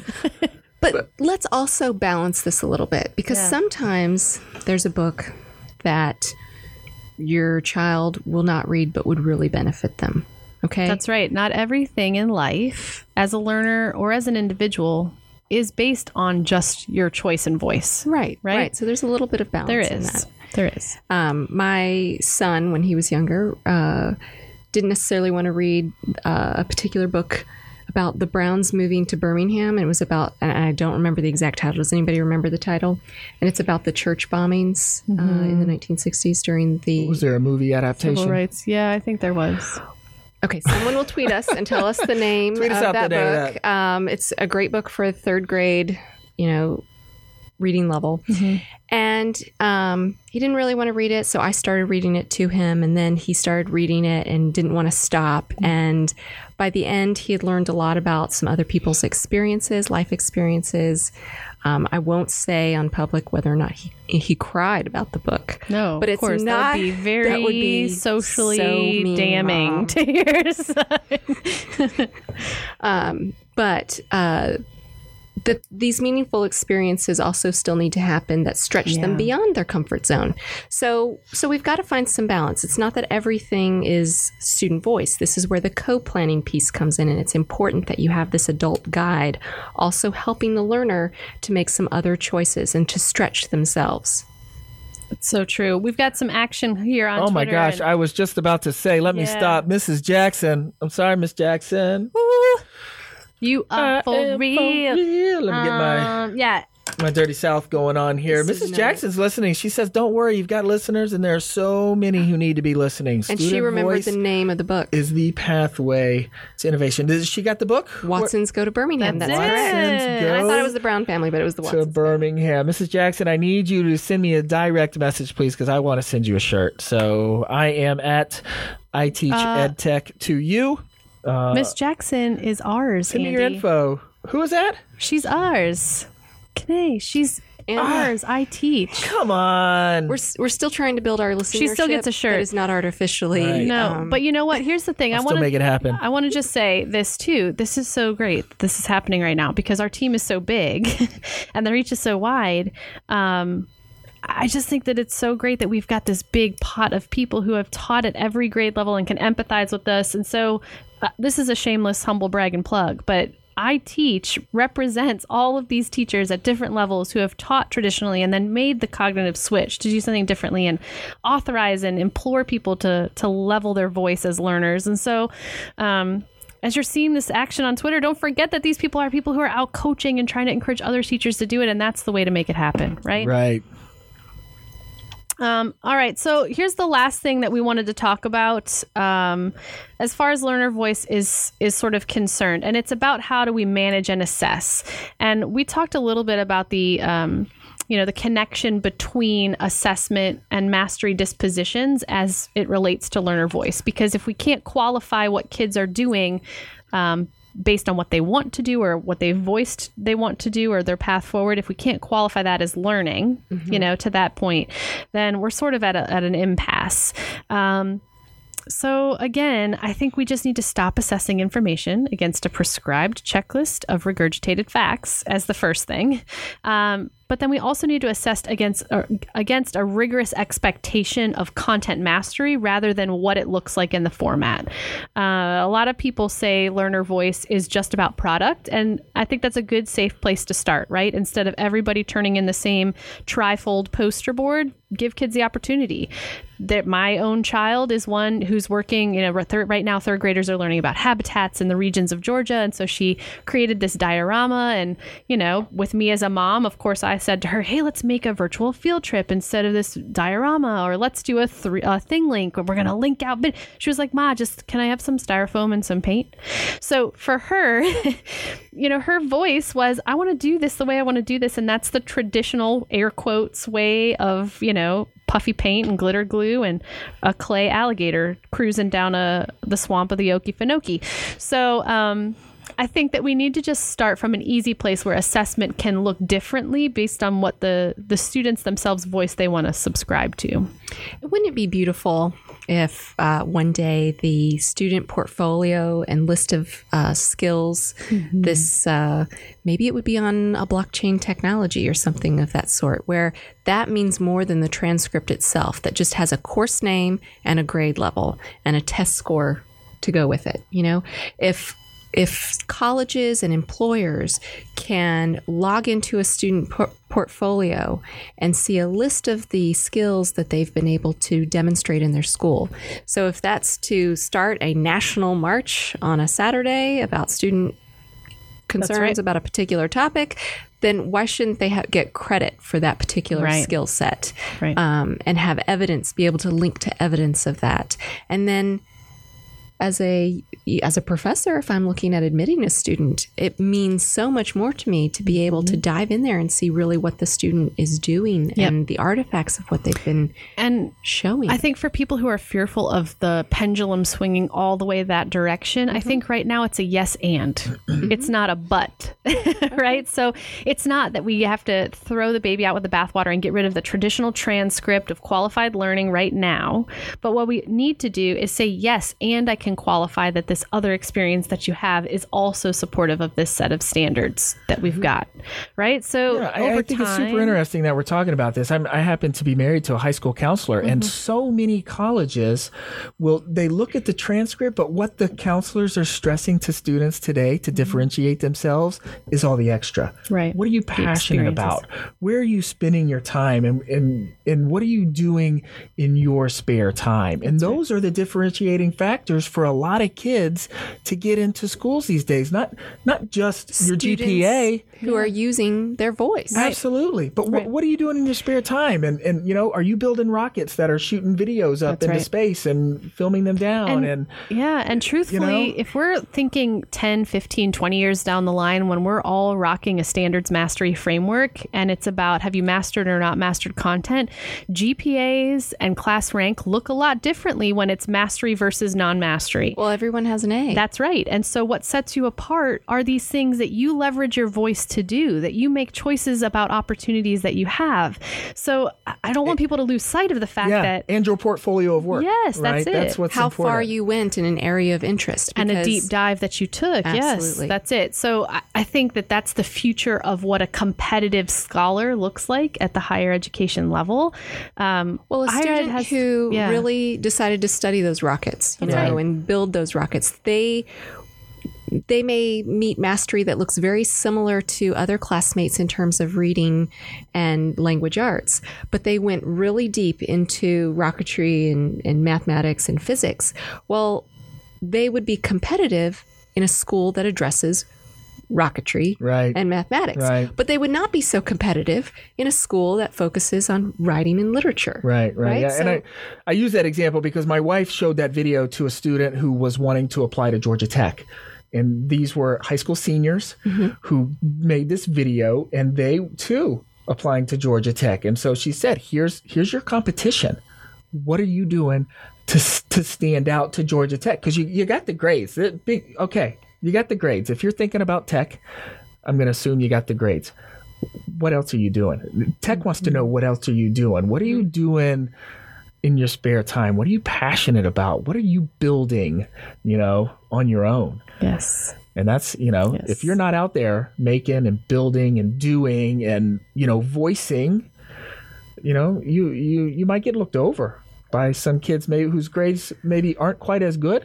Well, and right now the traditional system does not support necessarily building student voice and their confidence in that.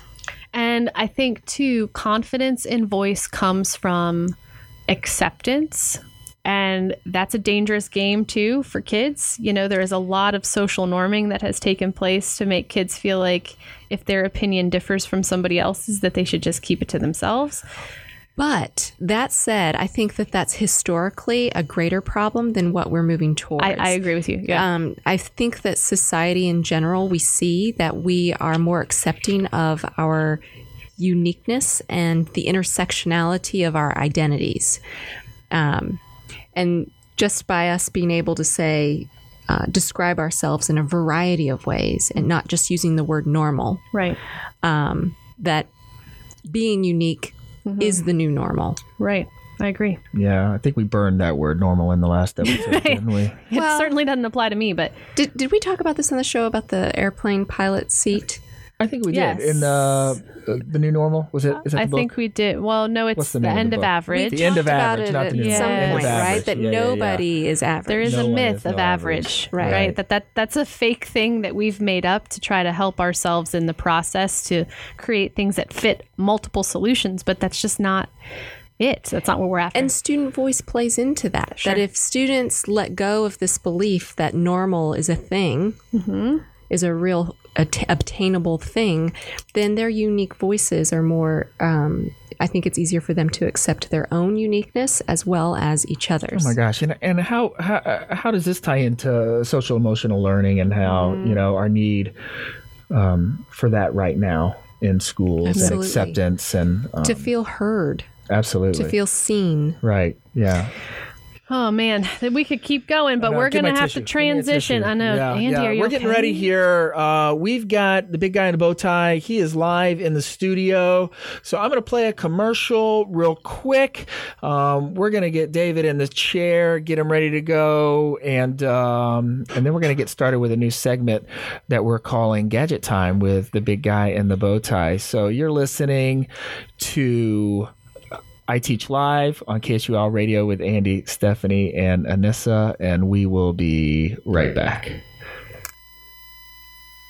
Have you ever tried to get a group of students to read for an hour straight, even 10 minutes straight? Just sit there and read? it's almost impossible. Now you can. That's what Read Ahead does. Let students share and compare how they read with each other instead of taking multiple choice tests. You can be a part of our next big breakthrough. Help us understand how reading analytics and machine learning with our Smart Skimmer can transform reading assessment and professional development, or how open models for reading instruction and assessment can transform education. Learn more on the web at readahead.education.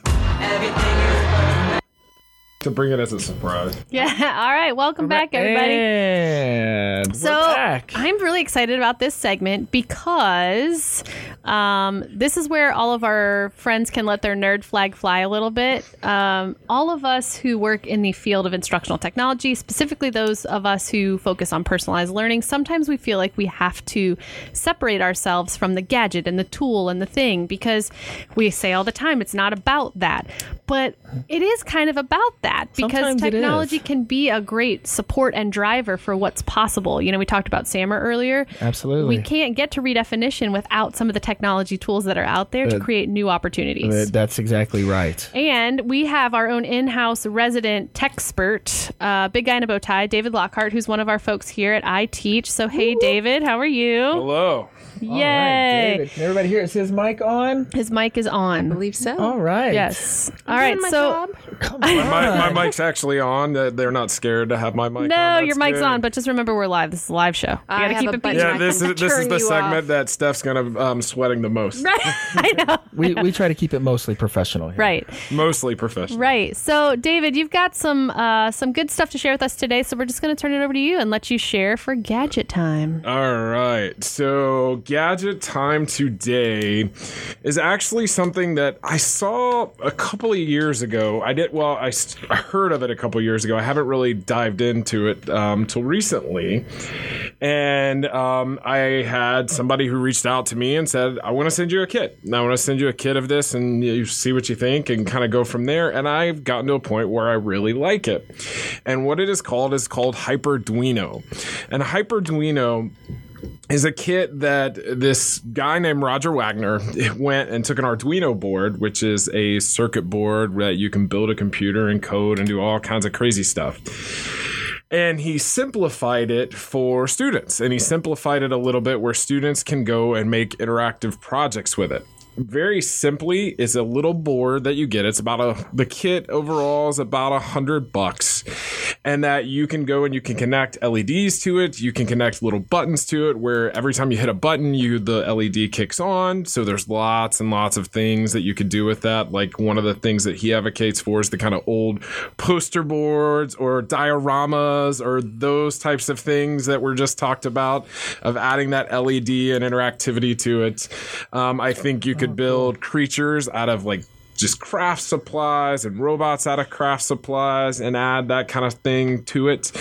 But it also allows you to add buttons where you can kick on YouTube videos on a computer.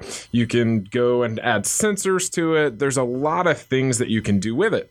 And one of the reasons I like it a lot is because, to me, one of the things when you look at Maker Tools is how high is the ceiling? And I think the ceiling with this is pretty high because you can do so much with it. But it's also the learning, kind of figuring out how to do it, is not super high. So you see elementary school kids do it. And so there's a lot that it's open and accessible to a lot of folks. That's awesome. And I think, too, did you mention price point on this? I did. The kit is a little under $100. Right.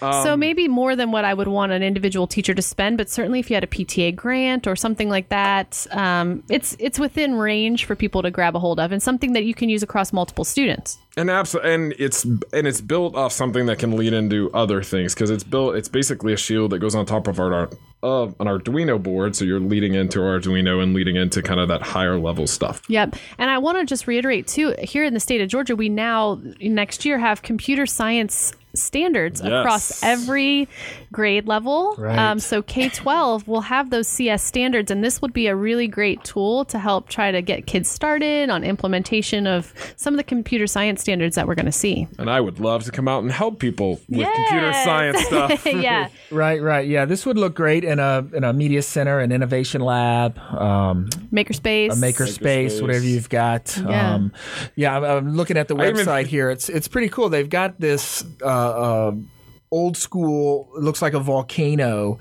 that a student built, like the diorama, right, Juju, or if you're listening.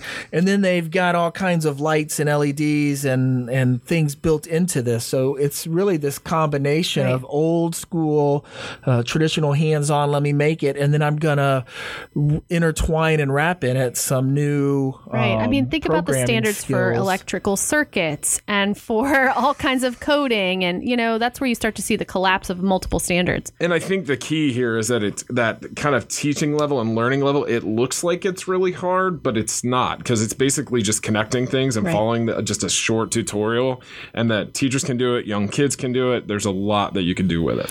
So, David, let me ask you, what are some of the tools or some of the things that a HyperDuino or an Arduino board will work with? So if I have a child, a student who wants to program or code with one of these boards, what are some of the tools or some of the resources they can use? That's actually a good thing that I missed, is the HyperDuino kit, the way that it works right now, although as Google redoes Chrome apps, we'll have to see where that goes after that. Yeah. But the way it works right now is it's actually a Chrome app, which means it's pretty device agnostic. You're not going to go to, it's not going to go and work with some mobile devices, but Macs, Chromebooks, especially with the Chromebooks, that's a good thing.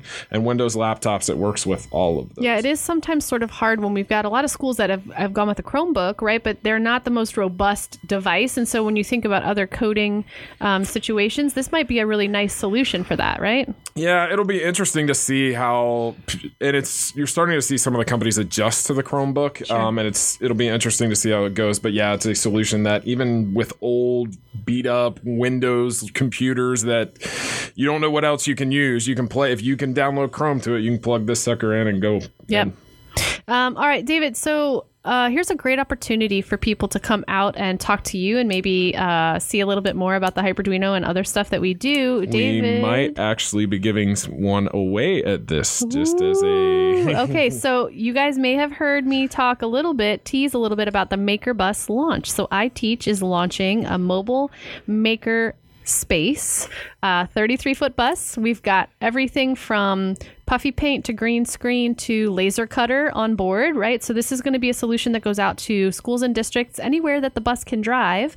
And we are going to be doing a launch unveiling here on KSU, Kennesaw State University's campus, on April 25th. It's a Wednesday from 11 to 1, and all are welcome, open to the public. Just cruise on in, park yourself, walk over. You're going to see the bus. It's going to be parked in between the Convocation Center and Kennesaw Hall.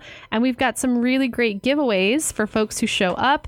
The HyperDuino board is going to be, or the kit is going to be maybe one of those things. Yes. And we've also got some stuff from other folks that we're going to hold a little tight to chest because they're really exciting things and we don't want to have a mob scene on our hands. So if you have nothing going on or Wednesday even if you the do, 25th, cancel it. Clear your calendar. Right. Come on out. Tell them Andy said. Right. I'll write you a note and excuse your absence. But yeah, I think the Maker Bus launch is going to be a great opportunity. A lot of our coaches are going to have booths set up where they're going to talk a little bit about some of the Maker activities. And again, Maker's not synonymous with high tech, right? We've got no tech, low tech, high tech options for what making can look like. And it's not synonymous with STEM or STEAM either. It's all content areas. So come on out, check it out.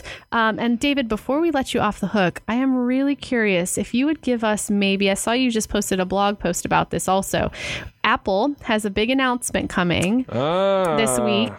They've sort of been hinting and teasing it. They've got some stuff going on in the EDU forum. So any thoughts about what Apple might be unveiling this week? So I think when you look at what Apple's going to unveil, Apple as a whole is getting their clock cleaned by Google and Chromebook right now. And so you look at it and you say, okay, what will they do? I think it's going to be, number one, you're going to see new iPads at the event. I think it's pretty much a guarantee.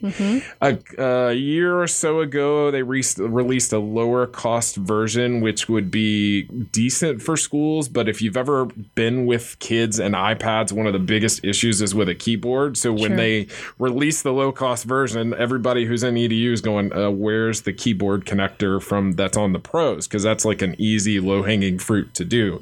So I think you'll at least see iPads with the keyboards. I think it's an open question what they do with the stylus right now and the Apple Pencil. I think that you may see something, you may not, because the invitation actually hints at that. But obviously, when you go with a pencil and kids, the worry about them losing it is a big thing. Tons of financial implications. Tiny little charger adapter. But they're also looking at Chromebooks that are the new EDU Chromebooks that all come with styluses. Right. So and who knows? I think we're going to see stylus support, but they've got to also, in my opinion, they got to show a cheaper pencil. Well, they've got to pencil's $100, and that's not. It's just not feasible. It's got little, like the cap on the end that is a pain to deal with. And so if they do, it's going to be a simpler version. You know what? I see an untapped resource here. Croquis. If you guys hear me right now, you know the people that all the frat-tastics wear with their sunglasses to hold them on the back of their necks. You know what I'm talking about? The little like lanyard-looking thing that's not a lanyard and it's cooler than that. Croquis needs to come up with like a Apple stylus pencil holder. Cooler than a lanyard for your You're sunglasses? Gonna wear your Apple pencil around. Don't judge it, Annie. For people like me who have to wear sunglasses things that are made out of the same stuff, like beer koozies. Yes, like the foamy stuff. When you're done, do you take it off and put it in your fanny pack? You know what? It's an adventure sack. Don't judge. Fanny packs are back in. No, they're They've not. been walking the runways. No, it's more of that a doesn't panis mean they're pouch, back in. though. Like it doesn't really go in your fanny. It's more of like a panis pouch on the front of you. My friend Julie Warner is up in DC, and she was down in Savannah with some friends this week, and I saw her on Instagram. She posted a picture, and she said in the picture, what you don't see are matching fanny packs on this girl's BFF weekend. packs. And, well, I said, if there's no picture, it didn't happen. Right. I don't believe it. So we just need to give kids a fanny pack to carry around all their ancillary equipment for their devices these days. I'm telling you. So anything that you think might be coming as far as like an EDU programmatic support? So I think as far as kind of software programmatic, my guess is you see a iPad version of the iBooks author. I think that's a low hanging fruit for them to do. Sure. Where kids can go and actually build their own books and publish their own books to the iBook store.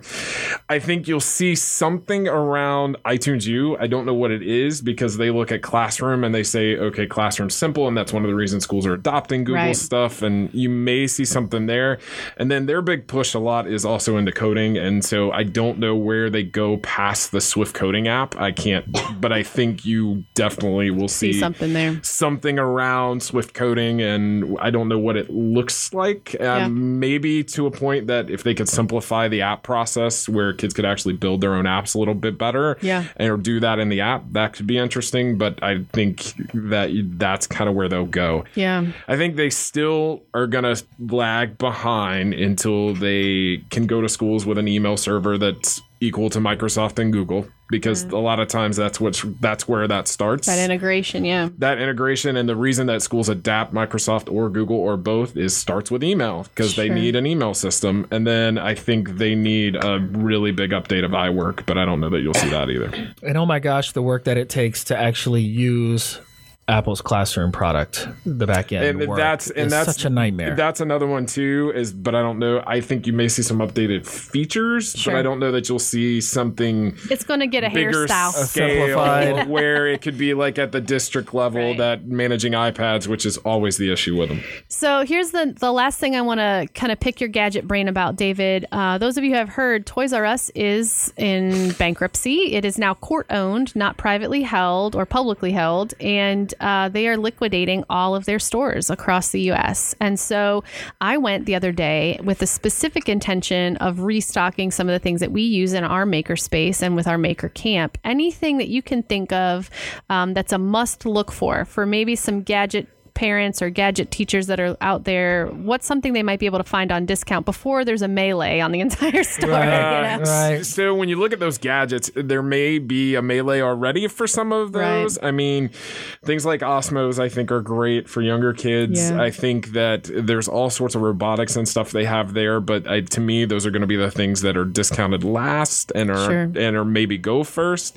I think if you're really looking for STEM and maker and that type of thing, there's all kinds of good creation and maker, like little kits that kids can do. Like the Meccano kits I saw while I was over there the other day. Even Legos. Oh, yeah. Even Legos. Kids love Legos. And this is, I read where this is going to be a huge hurt on Lego, because I think that this is where they sell the majority of their product is through Toys R Us. Yeah. But I if I was out there, and I may make a run by the store. I think I'm going to run by the store after today. Yeah, Great. Now I would be making a run on those giant Lego kits. Yeah, but when I went last week on Friday when the liquidation sale started, most of everything was only 5 to 10% off at that point. And so truthfully, if you stack the prices of Toys R Us against an Amazon or a Walmart, you were still not getting maybe the best deals out there on most. And so I think where you might find a really good deal is those kind of STEM kits they usually are back near the books that a lot of parents don't really know what they are. And because those are going to be the things that the brand names like Lego and that stuff's going to be the stuff that goes first. Those may be the stuff that's there as the liquidation gets further and further down. Well, that's great information. And so hit us up, iTeach Live, hashtag iTeach Live. If Gadget Time was something that you want to hear more about, it's certainly something that we can, continue to do. I think it's important to just satiate the appetite of people who are in the instructional tech world and want a little bit more of that as we talk about some of the pedagogically heavy stuff that we've talked about on the show as well. Absolutely. That's good. I didn't wear out my welcome already. No. And you didn't mess up and cuss on the radio, so we'll have you back. All right, guys. So we are wrapping down the show here today. I want to just reiterate our word of the day, and if you can use it, you should use it.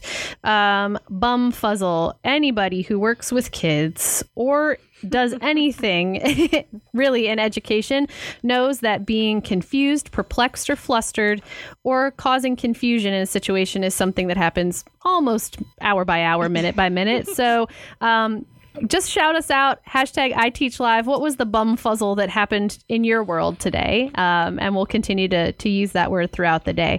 Also, to reiterate, the essential conditions, the white paper, are available at iteach.kennesaw.edu right on the main page, as is more information about maker camps that are available through iTeach this summer on campus. We just published those dates last week. Mm-hmm. I think I did that. Yep.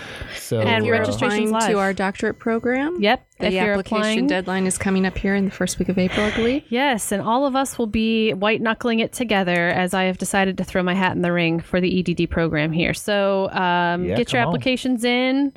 I'm not going to say that I want you to win more than I want me to win because it's a competitive process, but I'll cheer you on quietly in the background. And we just so appreciate the time that you all spent with us this morning. Give us some feedback. What are the topics you want to hear more about? Have you read an awesome book that we need to ping the author to come on in and do another conversation like we had with Anthony, which...